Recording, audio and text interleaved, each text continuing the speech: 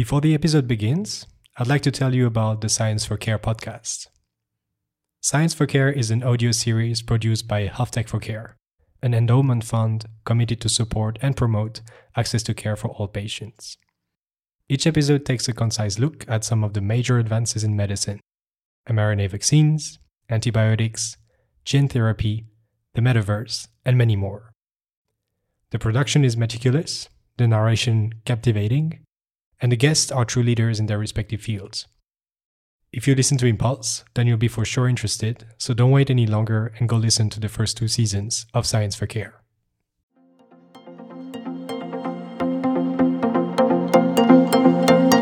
Textiles in general have been, I think, are worn by everyone in the world, basically. However, if you think about it, it's one of the few objects in the daily life that hasn't been, affected by information technology. If you think about it, we have 4 vital signs. We have the breathing, we have the heart activity, the blood pressure, and the temperature. This is what doctors look into, the 4 vital signs that we have. And breathing, of those 4, is the only one that you can consciously control. We have gamified the whole concept around those breathing practices.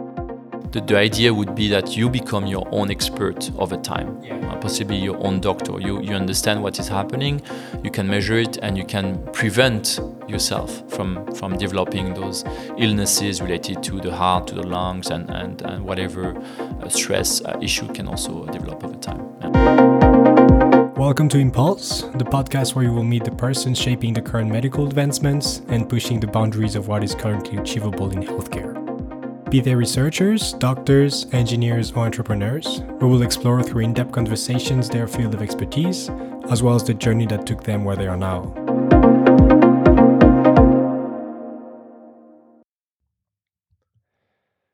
All right. So, hello, Vincent. Welcome to Impulse. I'm really grateful to be here with you for this new episode of the series and having the chance to discover Nanoleq from the inside here in Zurich, which is the company that you're leading since its foundation in 2017, if I'm correct. I believe we'll talk about a bunch of topics that we haven't covered in any previous episode, such as connected clothing, biofeedback, stretchable electronics, and I look very much forward to learning about how all of those tie into the healthcare space and what the respective medical applications are. We'll also probably discuss the field of remote patient monitoring. That's something that we actually covered from a different angle with Esmeralda Megali from Exensio that you might know in episode 11. And I'd be curious to hear about your activities in that space as well. So thanks again for having me. And before we jump into all of those topics, would you like to present yourself? Yeah, thanks a lot for coming over at Nanoleq. Very happy to have you here and also to have you interested in those different topics. More than happy to talk about it. Maybe just a few words about myself. So yes, indeed, I founded the company in May 2017, 5.5 years ago, basically. So I'm Vincent, I'm French, moved to Zurich about 10 years ago. Came here to do my PhD in the field of biomedical engineering. So basically applying technology to humans and understanding basically the relation between those two, because I found this topic really fascinating. So I come from an engineering background with, let's say, specialty in material science. And it was for me very interesting to dig a bit further into this area, basically. So during my PhD, I was working, among other topics, on stretchable electronics. Stretchable electronics for implants, implants for paralyzed animals, people. Relatively big project between EPFL and ETH, actually. That you may have heard of. Possibly. Does that have a link with what Professor Courtine is doing? Yes, exactly. Yeah, okay. Courtine and Stéphanie Lacour as well. So there were a lot of relations between our research lab at ETH. So that was one of the topics. I was specialized in microfabrication. So basically making this kind of small implants, array of electrodes, and also other devices at the time. Really cool. Yeah. And so you said that you founded Nanoleq right after finishing your PhD, and you made that transition from the academic world to entrepreneurship. Could you share with us a bit about how that came about and why you decided to take that leap? Yeah, definitely. So it was actually not decided. I was not into entrepreneurship. I was not so much aware of all the possibilities here in terms of funding and making your own startup. So what happened is that after the PhD, I had an idea with one of the co-founders of Nanoleq to make cables and breakable. So maybe if you remember, I mean, it was a long time ago, right? Basically, it's quite different from the current activities of Nanoleq. But this is how we started. If you remember, if you are, I'm sure you are listening to a lot of music. And at the time, we only had wire headphones, those expensive headphones, you know. Yeah. And even the small ones. Yes, exactly. From Sennheiser, Bose, and basically the first thing that was always breaking was the cable. Yeah. And that was happening next to the strain relief, you know, like where you actually bend the most the cable. Yeah. And what is happening is that the wire, the electrical wire, is breaking in first, basically. And it's also happening for charging cables, obviously. This is very common to many people. And at the time, we found a way to embed stretchable electronics. So this kind of electronics you can stretch that are flexible to prolong the lifetime of those cables under bending, under movement, essentially. Under constraint, So that was the first idea. And we basically filed a patent at ETH. And I was wondering what could be the funding opportunities. So I looked at ETH, Polytechnic University of Zurich. Also looked with, at the time it was called CTI from the Swiss state, what could be the possibilities of funding. Yeah. I also went to basically take a job. So I had a couple of interviews. I was offered 2 jobs actually. Okay. And I was lucky enough to have basically the let's say the recruiters waiting for me. So I told them basically, you know, I have this idea of maybe making my own company. I'm going to write proposals to get funding. But if I don't get it, then, you know, I would like to join. And so that was for me the way to solve the problem, because I was a little bit hesitant whether I would actually like to make my own company. I was thinking, well, if I get funding from ETH or the Swiss state, because I wrote 2 proposals basically to get funding, then I will try it. And if not, well, I have also some basically secure jobs, because the recruiters were actually waiting for my feedback. So you were in a good and comfortable position. Yeah, in a exactly. Way. But and so it really came from yourself. You didn't have like, you know, a push from, for example, your thesis supervisor who encouraged you in that path. It was more. I think everyone pretty much said you should not do that. Okay. Family, professor from ETH, whoever, basically. And it's also not that I was, I think, seeing entrepreneurship as something, you know, very sexy, very attractive, like many people do right now. Yeah, like it is the now, startup scene. So I was quite neutral, basically, on that. And it was more about trying it myself, like discovering and maybe learning throughout this experience. And what happened is that basically I obtained the funding for those 2 proposals from ETH. It was called the ETH Pioneer Fellowship. Okay. Pioneer Fellowship basically supports about 10 people every year. It's quite competitive, and basically it supports about 10 entrepreneurs, new projects originating from ETH, which have ETH innovation behind, so patents also that belong to ETH, right? And the Swiss state also had similar requirements, and actually the 2 of them accepted, which basically granted us a total of 300,000 Swiss francs at the get-go. So it was actually a really good way to start.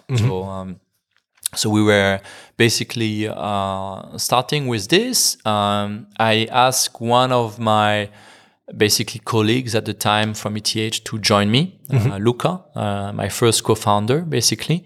And he said yes. So we were 2, and that's how we started, basically. Really, really cool. And you mentioned a bit, so what I understand is that your work during your PhD on these stretchable electronics is at the core of Nanoleq. Can you elaborate a bit about how this was made possible and how that sort of stretchable electronics work? Yeah, sure. So stretchable electronics, those are composite materials. Essentially, you have one part that is, let's say, bringing the mechanical properties.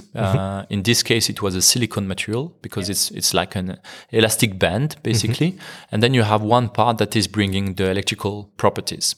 You typically use metallic microparticles or nanoparticles or tubes or whatever, basically micro objects that are conductive, that are embedded in this matrix that you can stretch and that will conduct the current under stretch, basically.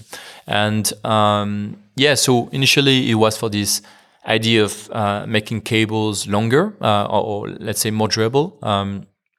And while talking to the industry, we realized that basically the cable industry, which was essentially the type of customers and companies we were dealing with at the time, was very slow. Cable companies, roughly in the western part of Europe, they roughly invest about 1% of their turnover into R&D, which means innovation is incremental. Very limited. And very slow. Solving the very immediate problems that they have, but not thinking long terms how you can possibly make cables very different. So essentially we realized, well, it's going to take a long time. And past the surprise of entrepreneurship, you pitch, you win some contests. We got really quite lucky at the beginning. We got a few prizes at, for example, the Start Summit at St. Gallen, some also other prizes like Venture Kick, Venture, and all of these prizes that you have in the startup scene in Switzerland. And past this first surprise, to discover what is entrepreneurship, we also wanted to work hard for something that really motivates us for the long term. And that wasn't the case with this type of technology and product we wanted to bring to the market. And at the time, we were actually approached a lot by companies, smart textile companies, that wanted to integrate electronics. So smart textile is essentially a textile that is integrating electronics to interact with the body. It can be to monitor the health. It can be to stimulate. It can be for different use cases. We can discuss this a little bit later. But they want to integrate electronics into the textiles. And this comes with challenges, right? Electronics is one industry, textiles another industry, and they wanted cables that survive to mechanical wear, stretch, corrosion, because of sweat, because of washing. And this is how we actually pivoted to smart textiles, because we realized that our technology, although it required some adaptation, could really fit this kind of sturdy applications, basically, that required the garments to be really stretched, washed, because initially these kind of materials were developed for implants. So implants, that means inside the body of small animals, which means very corrosive environment. Then we also had to face a lot of mechanical wear, stretch. So this was actually the perfect fit for us. And we commercialized our first product, the stretchable cables, for this kind of companies in the smart textile environment. And basically as a second product, we developed electrodes, because most of these applications were related to monitoring. You want to basically collect currents from the heart, from the muscles, from the brain. And this is happening through an electrode, typically, right? So I think everyone knows of an electrocardiogram in a hospital. You typically need those gel electrodes. But in our case, we needed those electrodes you can reuse, basically, and that you can wash as well. Exactly, and that have a sufficient degree of contact with the skin without any hydration. Exactly. So what you see, for example, with chest straps on the market from Polar, Garmin, they monitor the ECG, right? They use basically a belt to provide sufficient compression. Those electrodes need to be wetted as well, which limits kind of the use case, the usability of the electrodes. So people need to do sports and sweat. Exactly, absolutely. And also when you have electrodes for stimulation, for example, we have a lot of gyms in Zurich and elsewhere that are using more and more of those EMS suits, they call it, for electrical muscle stimulation. you need to wet entirely the electrodes, otherwise it feels like a burning sensation. And with our electrodes, you don't have any of this. So you have this we have sticky electrodes that basically keep the stickiness even after washing, 100 times and beyond, basically. Yeah. And this is very valuable for all of those smart textile applications that are essentially looking at monitoring or stimulation.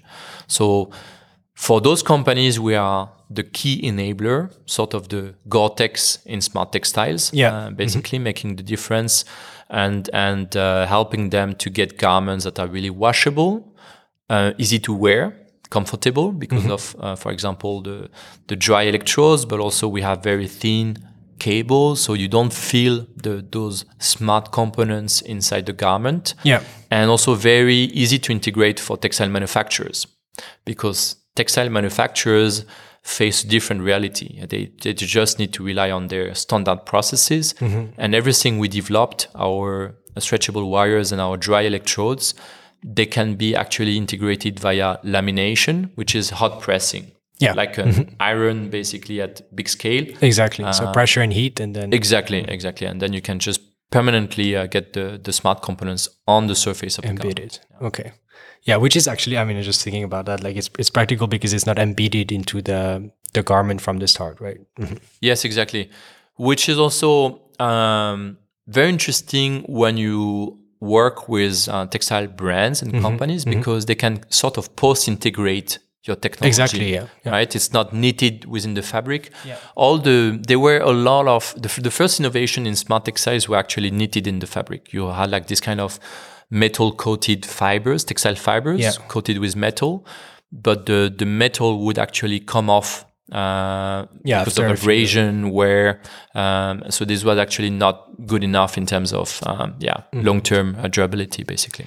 And so after making that pivot towards, enabling the creation of smart clothing, I believe you open up like a range of, applications between, workwear for like in certain circumstances. For example, I imagine people working on the maintenance of high power voltage lines, where you want to check that everything is fine. You have applications in sports, I believe, where you can, kind of like increase the performance of the athletes, but also like the recovery phase. And there's also obviously the medical applications that you can do by monitoring certain cardiac parameters, as we mentioned. That's very relevant in many conditions. Was there like a focus on some of those, or were you covering all of them at the same time? Yeah, so as you say, what is very interesting is to see that there are many applications that are coming from different markets with different needs. But what is very interesting for us is that we always provide the same smart components. Yeah. And the markets we are dealing with are basically, as you said, workwear, medtech, sportswear right now. And we have different applications. You cited a few examples. So one in workwear is indeed, it's a very interesting customer basically that has a lot of experience with supplying electrical equipment for highly specialized electricians in power plants. Yeah. And those electricians sometimes may touch machines that are not properly grounded to earth. Yeah. And they may have electrical shocks and accidents. And what the shirt does is, first, it's also monitoring that there are no accidents. And when there are accidents, actually, it basically contacts the central of security. That basically brings people on site. But right now, what the product is doing, we are working on a field study with this customer for that. Is the use case is very interesting. Basically, the shirt would prevent even the electrical accident. And the way it does that is that the skin, in case of an electrical accident, is like a fuse. So you have humidity, water layer, and lipid layer on the surface of your skin. Yeah. And this is burning off during the first 100 milliseconds or so. However, during this time, the shirt is already picking up that there is an electrical current leak going through the body. And this shirt is an IoT device basically, and it would connect to the machines to be basically shut down on time before there is an actual accident. So it's a very powerful cool, use case. And the customer is dealing with a lot of electricians working in power plants, high voltage environments. So that's a very interesting use case with very specific needs. In medical applications, we have one of our customers that is doing electrical stimulation for people with mild paralysis, like Parkinson or brain spasticity. So there you have actually more electrodes to activate motor points, basically of nerves.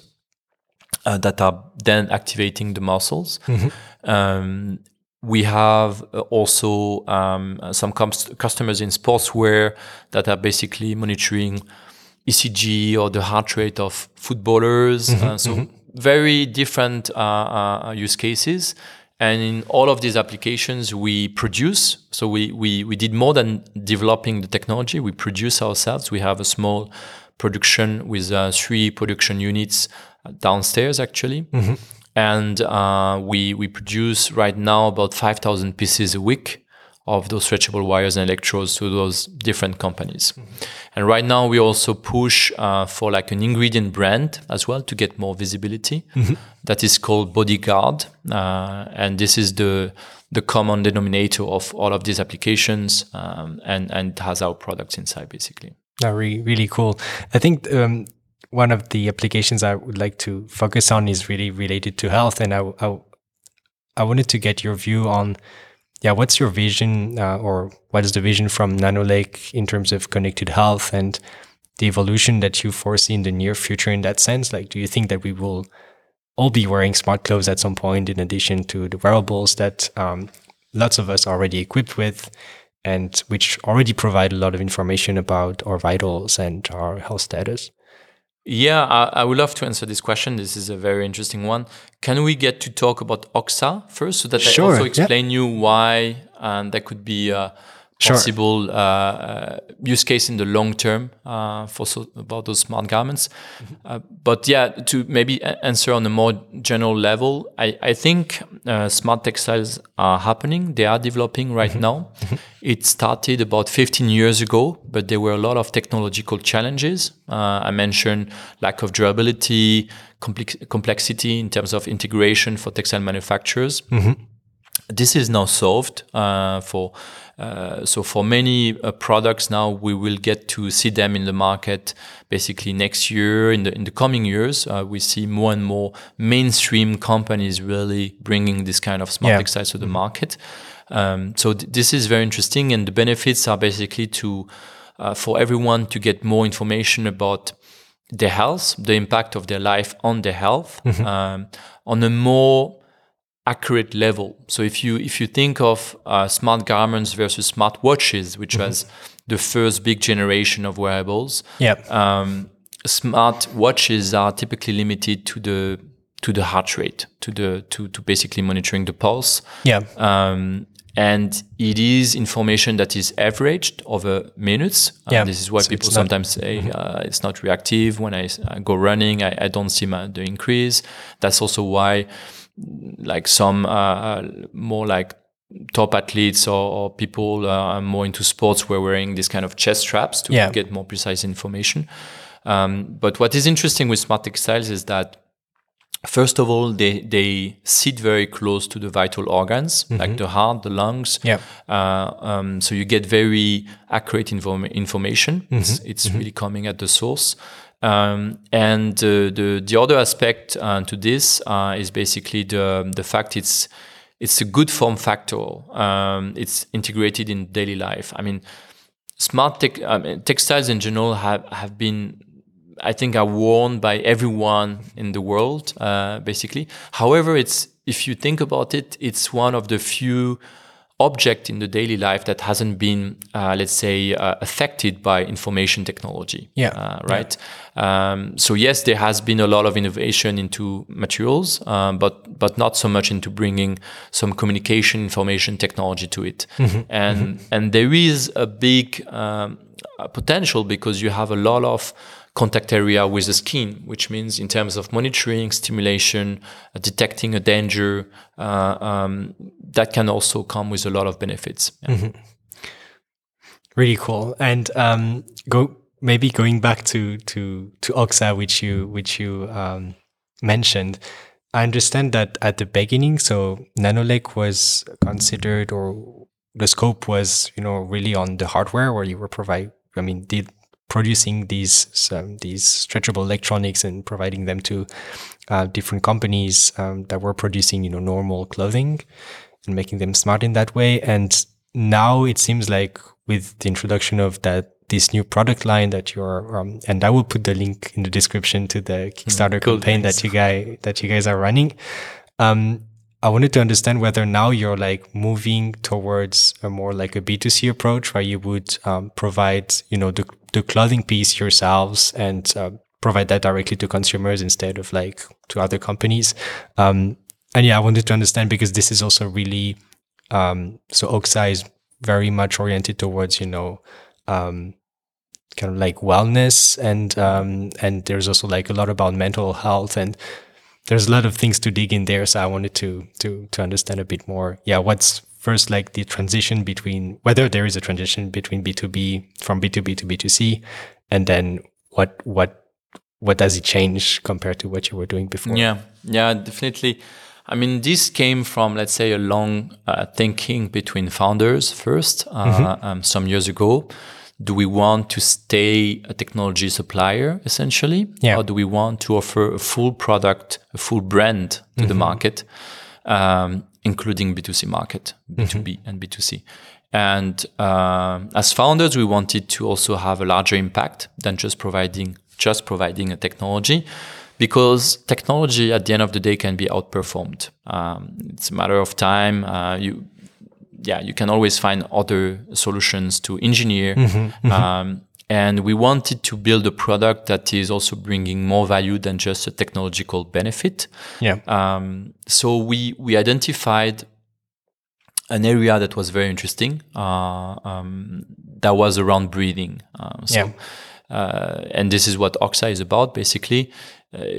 We breathe all the time, obviously, but we don't breathe correctly. And I learned that when I was, during the COVID time, actually, I was joining one of those so-called breathwork seminars. For what reason? Was it out of curiosity, or? No, actually, I was a little bit stressed, but I was also curious. So both aspects, and I saw that this thing was actually rising. I think it has been popularized very well by Wim Hof. I think some people know Wim Hof, the Iceman. There is a Netflix documentary about him, so it actually gets more and more popular. And Wim Hof doesn't only do this kind of swimming in cold water, but he also teaches one breathing technique that is based on hyperventilation. So you inhale, exhale very fast, basically. And when you do that, you trigger a state of relaxation. So you actually activate your parasympathetic activity. There are two ways, let's say two main activities as part of the autonomic nervous system. So our mind, brain, essentially.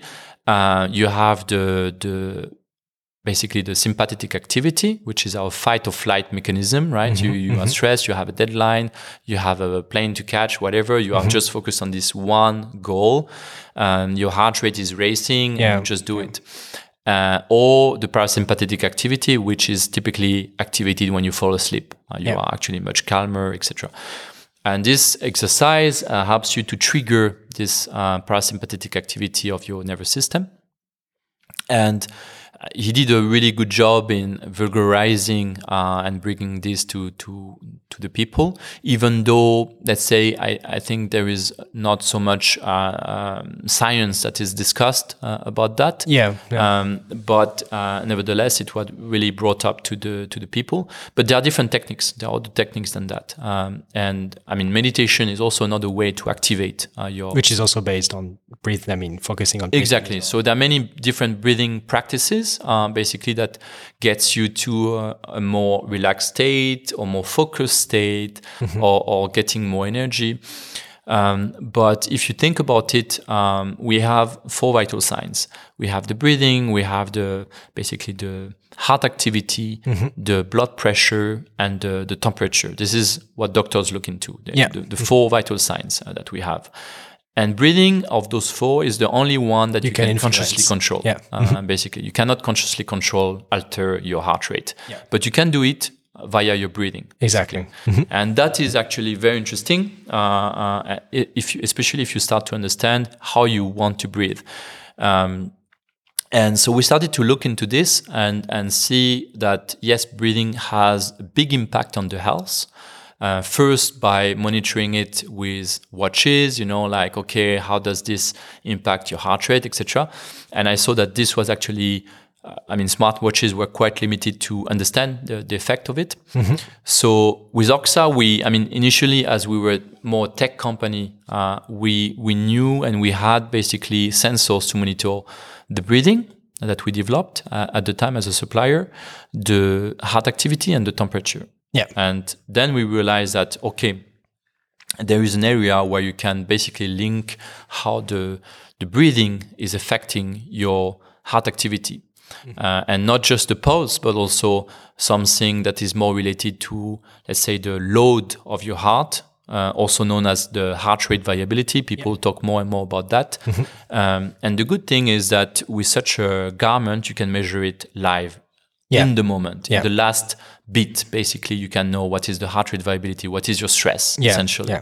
And so we started to link basically not only just breathing monitoring, but also teach you how to breathe for you to get more relaxed, get better sleep, etc. So the product Oxa goes beyond monitoring. It really teaches you new habits to get more relaxed, get better sleep. In the future, we will also monitor sleep to really show the link, the very strong correlation between the breathing and also the sleep recovery. How well do you sleep? How many interruptions? Everyone or some people know about sleep apnea, but sleep apnea is, maybe to introduce it first, is this interruptions of breathing you may actually see or have at night. But there are lighter versions of sleep apnea, and those can be small interruptions of breathing, basically. And a lot is actually correlated to breathing, how well you recover, basically. And this is also how we teach with what we teach with Oxa, and what breathing exercise practices will help you to get better sleep overnight. So we will make this link over time. We don't monitor yet the sleep, but the product really teaches you how to breathe better, correctly, to get more relaxed, fall asleep very quickly as well. And we have gamified the whole concept around those breathing practices. You have a game to discover those breathing techniques. You have objectives. As you basically unlock new techniques, you unlock new exercises. And we also have musics and visuals that are triggered when you get more relaxed. So it's like a whole experience. And what interests me there as well is that you came from the hardware part, and now, all this understanding of how the breathing works and how you create an engaging experience through an app, I suppose. Like, how did you get that knowledge, or like, did you have to employ new people? Did you have to set up like a whole new team? Because I understand it's not like capabilities that you had within the company before. Absolutely. We were a traditional, let's say, if there can be a traditional startup, but we are more, let's say, of the common tech startup built by engineers coming from ETH. And now we were looking into a product that has to be addictive, let's say. So completely different mix of people that you need to get into the company. But what was also important is that the motivation was coming from the founders first. If you don't have this intrinsic motivation from the founders, if it's pushed by external factors, it won't be real, right? It won't be also in the DNA of the company. So this, we had it from the beginning with Serge and the other founders. So we pushed that, actually. We found the investors that were also aligned with this vision, which is very important. And after this, we hired basically the right people. So we had the chance to find investors that also believed in us. We raised a Series A of about 13 million earlier this year. Yeah. And that also helped us to basically gather forces to hire basically in this direction. So now we are about 42 people, 35 in Zurich, 7 in Berlin. We opened a new branch in Berlin where we have marketing, software development in Berlin, which is more it's a different DNA than Zurich. In Zurich, you typically don't find, or you have less of those consumer vibe products and companies typically. So this is more the part in Berlin. But yes, we had to hire to find those people. I think every venture is different, so it's not also that you have a book that tells you how to do it. But we got this experience from mentors, investors first, and then in the team. Oh, really cool. And I assume you also and I think I saw that when I was preparing the episode, I was going through the Kickstarter page, that you work with some of these, I'm not going to say, or maybe I'm going to say it, like gurus, but like, people who master, like, you mentioned Wim Hof, these breathing techniques that you can implement them into like a digital solution. So exactly. You employed also such people, or you consulted with some of them? Yeah, we consult them. We worked a lot with many of them. So the product, we started the development of the product 2 years ago. Yeah. We first had to make sure the technology was right. We are a Swiss company, so we before we market and advertise, we make sure that technology is right. And it was developed with many hospitals in Switzerland, in Geneva first, in Basel, in Zurich, to make sure that the quality of the signals was right. When we had that, when we could see that we could monitor the electrocardiogram with high accuracy, the breathing depths perfectly well, with very high reactivity, we were able to start building exercises that were reactive, engaging. And then, in terms of content, we consulted those different people. So right now, for example, we just officialized our partnership with Dan Brule. Dan Brule, he's an American breathwork pioneer, and he is actually really known in the area. There will be many more to come, obviously, but we are federating a community around, let's say, breathwork specialists, meditation specialists, guru, as you mentioned, and pulmonologists as well. Yeah. So. And at the end, let's say this is an area that we are pioneering. It's not that it's perfectly understood and measured so far, because technologies were lacking. You could use an electrocardiogram and also another device to measure basically how to breathe, but also to link this with how you feel during the day. It was very complicated, right? You had all sorts of sensors which were complicated to link and match together. So now we see, for example, that if you do what we call power breathing exercise, which is hyperventilation, you can increase your heart rate variability, in my case, from 50 milliseconds to 90 overnight as an average. Yeah. So from 50 to 90, almost doubling basically my relaxation level, to simplify really, to put it in rough terms. So you can see it has actually a big influence. And this is for us the way to validate whether this works or not for you. First of all, it's personal. Health is a personal thing.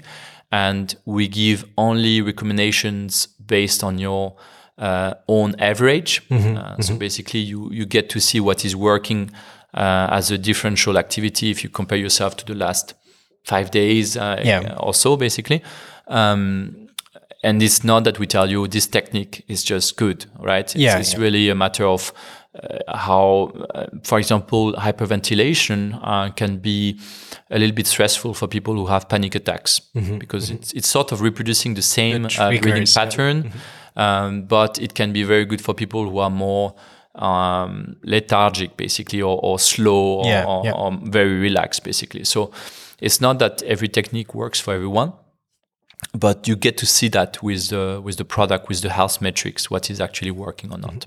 No, I think it's quite powerful, because I mean, myself, I've also used like some of the meditation apps, like, Headspace, or in French there's Petit Bambou. But the thing is, like, you're guided through these meditation programs, and you have like the app has no clue whether you're breathing in the correct way or, whether your body is reacting in the way it should. So I think it makes it, very actionable, and you can have actual like direct feedback from your own body. So I think it makes these approaches that are already very validated in terms of evidence for your wellness, that I think it's very powerful. Yeah, it helps you to validate what is working for you. First of all, that's very important. You also get to discover different techniques. For example, I find meditation too slow for myself. I find it a bit boring, so I don't get to practice regularly. But I know that some other breathing techniques work very well for me because I'm much more active and I need that. So you are exposed to those different techniques, and we have different mechanisms to gamify the exercises based on the goal. For example, if I take an example of a meditation exercise, we typically trigger music, piano notes when you exceed a certain relaxation level. So you also get the sound feedback that you are getting there. And that's very interesting because there is this kind of resonance phenomenon. So it amplifies when you get to hear, you are more relaxed. It's a little bit like the placebo effect. You believe it. So it for you, it's a way also to kind of maximize this effect. For some of the techniques, such as, for example, holding your breath, that can also calm you down. We can record it. You don't need to do anything. You don't need to say, basically, I'm starting to hold my breath. We just record it, basically, and you can compare how you perform over time. So you get this track directly. Also, all the instructions are gamified within visuals and music. So you're also more engaged, because the prime also of meditation is that you typically lose interest. You typically do it when it's not going too well. Yeah, and you don't maintain the practice. Exactly. You don't maintain the practice, and because of this, the stress level goes too high. Yeah. But if you maintain this practice, if you find it fun, essentially, you need to have fun. If you have fun, then you also keep doing that on a more regular basis. And this is the whole concept of gamification that we have with the product. And I understand that the solution that you're providing is like, the full set of solution. Do you also intend to make, the connected t-shirt and the connected bra that you guys are making available and, like compatible with other apps that could be used to benefit from the sensors that these garments are embedded with? Yeah, so if you look at the electronics, it has a Bluetooth connectivity. Bluetooth was built as an ecosystem, right? Yeah. So that means you can basically look at different signals, and those are called services within the Bluetooth architecture. And for example, if I open my Strava app, I will be able to directly read out the heart rate or the heart rate profile of my device. And this is interfaced with another app or with your Peloton bike or whatever, basically.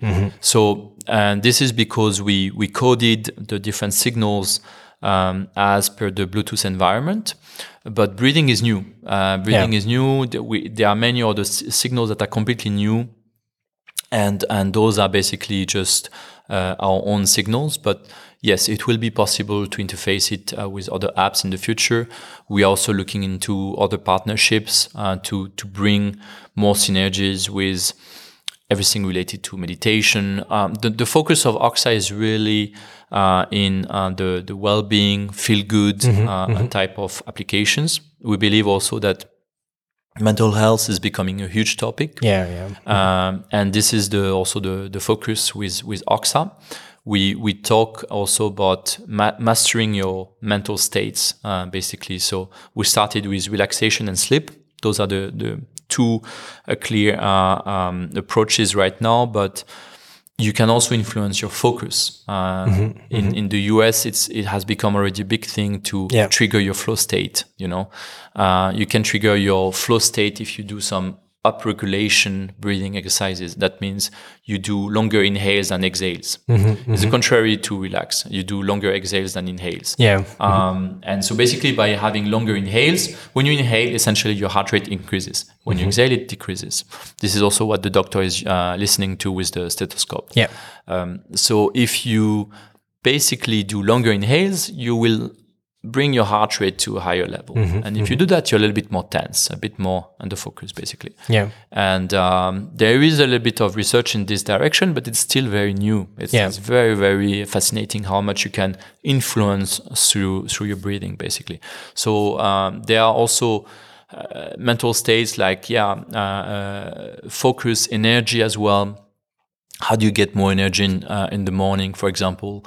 How do you also maybe trigger or heal from very acute stress, like a panic attack or PTSD, post-traumatic stress disorder. Exactly. So how can you address such use cases? And you can actually do a lot with breathing. It's often used as a complementary therapy. This is in Eastern medicine, for example, it was always a thing for yoga, meditation. Breathing was at the core of everything. If you take out all of the spiritual aspects of it, breathing was essentially what you had to do. And this is what we are doing now, connecting breathing and different practices to science with this data, basically. Yeah, that's really cool. And I understand that the idea would be to wear the garments that you guys are making like on a continuous basis. Like it's not something you would put on just to do the exercise and then once you're done, remove. So and hence the idea to get close to like, a format that is very, kind of like comfortable, that things that you could wear every day that wouldn't look like, a strange piece of garment. Is that really the idea? Because you also mentioned that this would be used to monitor, sleep, and which means you need to keep that for a long period of time. Yeah. With the idea so the idea would really be to have that t-shirt or that bra like all day, and then not all the time. So first, the first garment we developed for men and women basically is this kind of micromodal type of fabric. Micromodal is used already in pajamas or loungewear type of garment. So this is like what you can wear at home, basically. Exactly. Not at work. And this is really the use case for the first version of Oxa. This style of garment really allows you to wear Oxa in the evening. You go back from work or you are doing home office. So in the evening, you do your breathing exercise. You can fall asleep directly with it. So we have exercises for you to fall asleep, basically, and they work pretty well. So we even tested it in the office, actually, and some people fell asleep during work. So good to. But so you can really trigger this kind of states depending on the way you breathe, and yes, also the night. Because that's also the primary use of this fabric, and possibly in the morning, and then you change during the day. I mean, we have some users that already are wearing this throughout the day because they are typically stressed and they want to have a break over lunch or during the day, and they want to also wear it. But over time, we will come with more and more styles of garments, basically. We will also have ways to also tell you are now exceeding a certain level of stress. You want to take a break and actually breathe. And for that you need, so the idea would really be to move towards pieces of garment that you could do like that you could wear as everyday clothes. Exactly. Right now, this is the first style, but we will actually have different styles of garments to multiply the use cases. Oh, that's really cool. I'm conscious of time, and there would be a lot of other topics that I would like to touch on with you, and we've covered a lot already.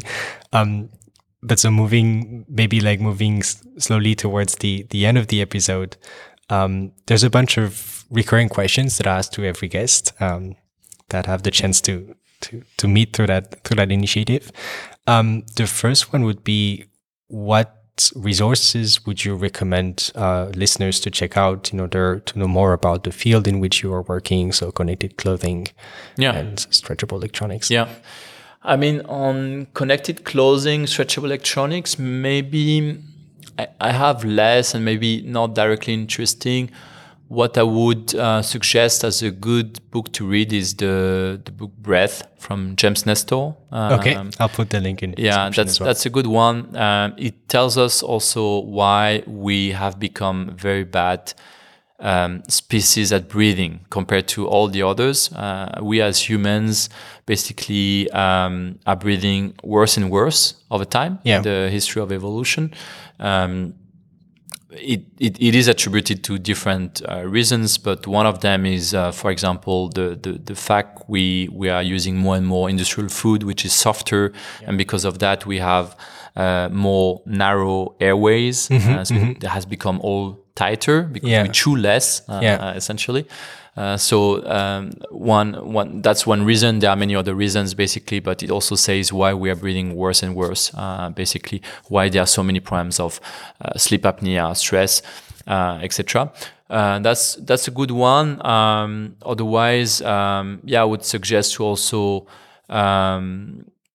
look into meditation. Also, those more popular breathwork specialists like Wim Hof, we mentioned, but also what is related to more Buteyko. That's exactly the opposite. So Wim Hof is like you breathe a lot, it's hyperventilation, a lot and fast. And Buteyko is more the opposite, where you breathe very little. So it's called also essential breathing. So Buteyko is not a really good, interesting technique you can read about. Cool. Yeah, I'll put all the links in the description. Could you share with us an anecdote from your work which made you realize the impact that you were having on patients' lives or in people's lives? Of course. I think one we didn't really talk about remote patient monitoring, but that's actually one good example. We monitored the electrocardiogram with this kind of shirts, and we had a lot of testers while developing this product in the last 2 years. And we could also see what kind of patterns is actually more expected or kind of weird and different and should maybe be checked by a doctor. Yeah. And we detected, we helped people to detect heart conditions, arrhythmia, for example, for atrial fibrillation, 5 to 10 people around the company and testers, and people our age. You would really not detect this kind of things if you just go to the doctor, because what's happening is, and this is where I expect also a big shift towards more personalized medicine, and why wearables have also a big power to really leverage that. But if you think of basically how a doctor makes a diagnostic, it's basically compared to the rest of the population, right? It doesn't have prior information, especially looking at the electrocardiogram. He doesn't have prior information about you. So yes, he's looking at the regularity of your basically heartbeat pattern and the way it looks, but also you can understand if your heart rate is higher or lower than the normal, if you know yourself, right? If you monitor yourself, but if you don't, and if you just go to the doctor once in a while, you want to have sort of your baseline, right? And basically, because the doctor doesn't know your baseline, he will or she will basically compare it to the rest of the population, which is sort of the Gaussian distribution, let's say. And if you are outside of this Gaussian distribution, because you are much healthier, even in the worst case where you have actually a disease, a heart condition, this will fall out of the scope of the distribution, and basically he won't be able to say, well, you have actually a problem. So that's why most diagnostics only come too late, because you are just being compared to the rest of the population, basically. If you are compared to yourself, to your own self, then you will get much more information. And with this sort of products, we also want to, we always say decentralize the knowledge from the doctors to yourself, basically. The idea would be that you become your own expert over time, possibly your own doctor. You understand what is happening, you can measure it, and you can prevent yourself from developing those illnesses related to the heart, to the lungs, and whatever stress issue can also develop over time. Nice. At every episode, I really get inspired by the guests that I have the chance to receive, and you are no exception to it. There's certainly other figures that you look up to yourself, also involved in the field of medical technology. If you would recommend one or two of them as potential guests for the podcast, who would they be, and why would you recommend them? Yeah. So I was thinking maybe of some guys in the US. I'm not sure if that's your target, but we were talking about Huberman. So I think Huberman is Professor Huberman at Stanford. He has a podcast. Exactly. He's one of the very active guys in this area. Yeah. He's covering a bunch of topics, really in all possible areas, and that's very interesting. Maybe one that is more specialist in the area of breathing is Dan Brulé, who has also a very good understanding of biomedical engineering, biomechanics, and the effects, the benefits of breathing to stay within the topic. And we can also introduce you to him if you're interested. Great. Well, thank you so much, Vincent, for Thank you, Mathieu. It was really a sharing. pleasure to talk about it. There's still a couple of points I just remembered. So how can we get in touch with you? LinkedIn, per email?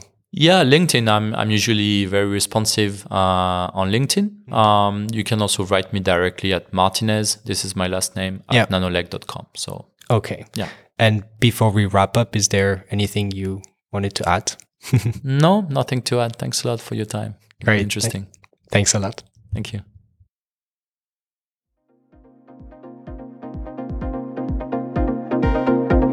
Thank you for listening and making it all the way to the end of this episode. I hope you enjoyed it. All the notes are available in the episode description.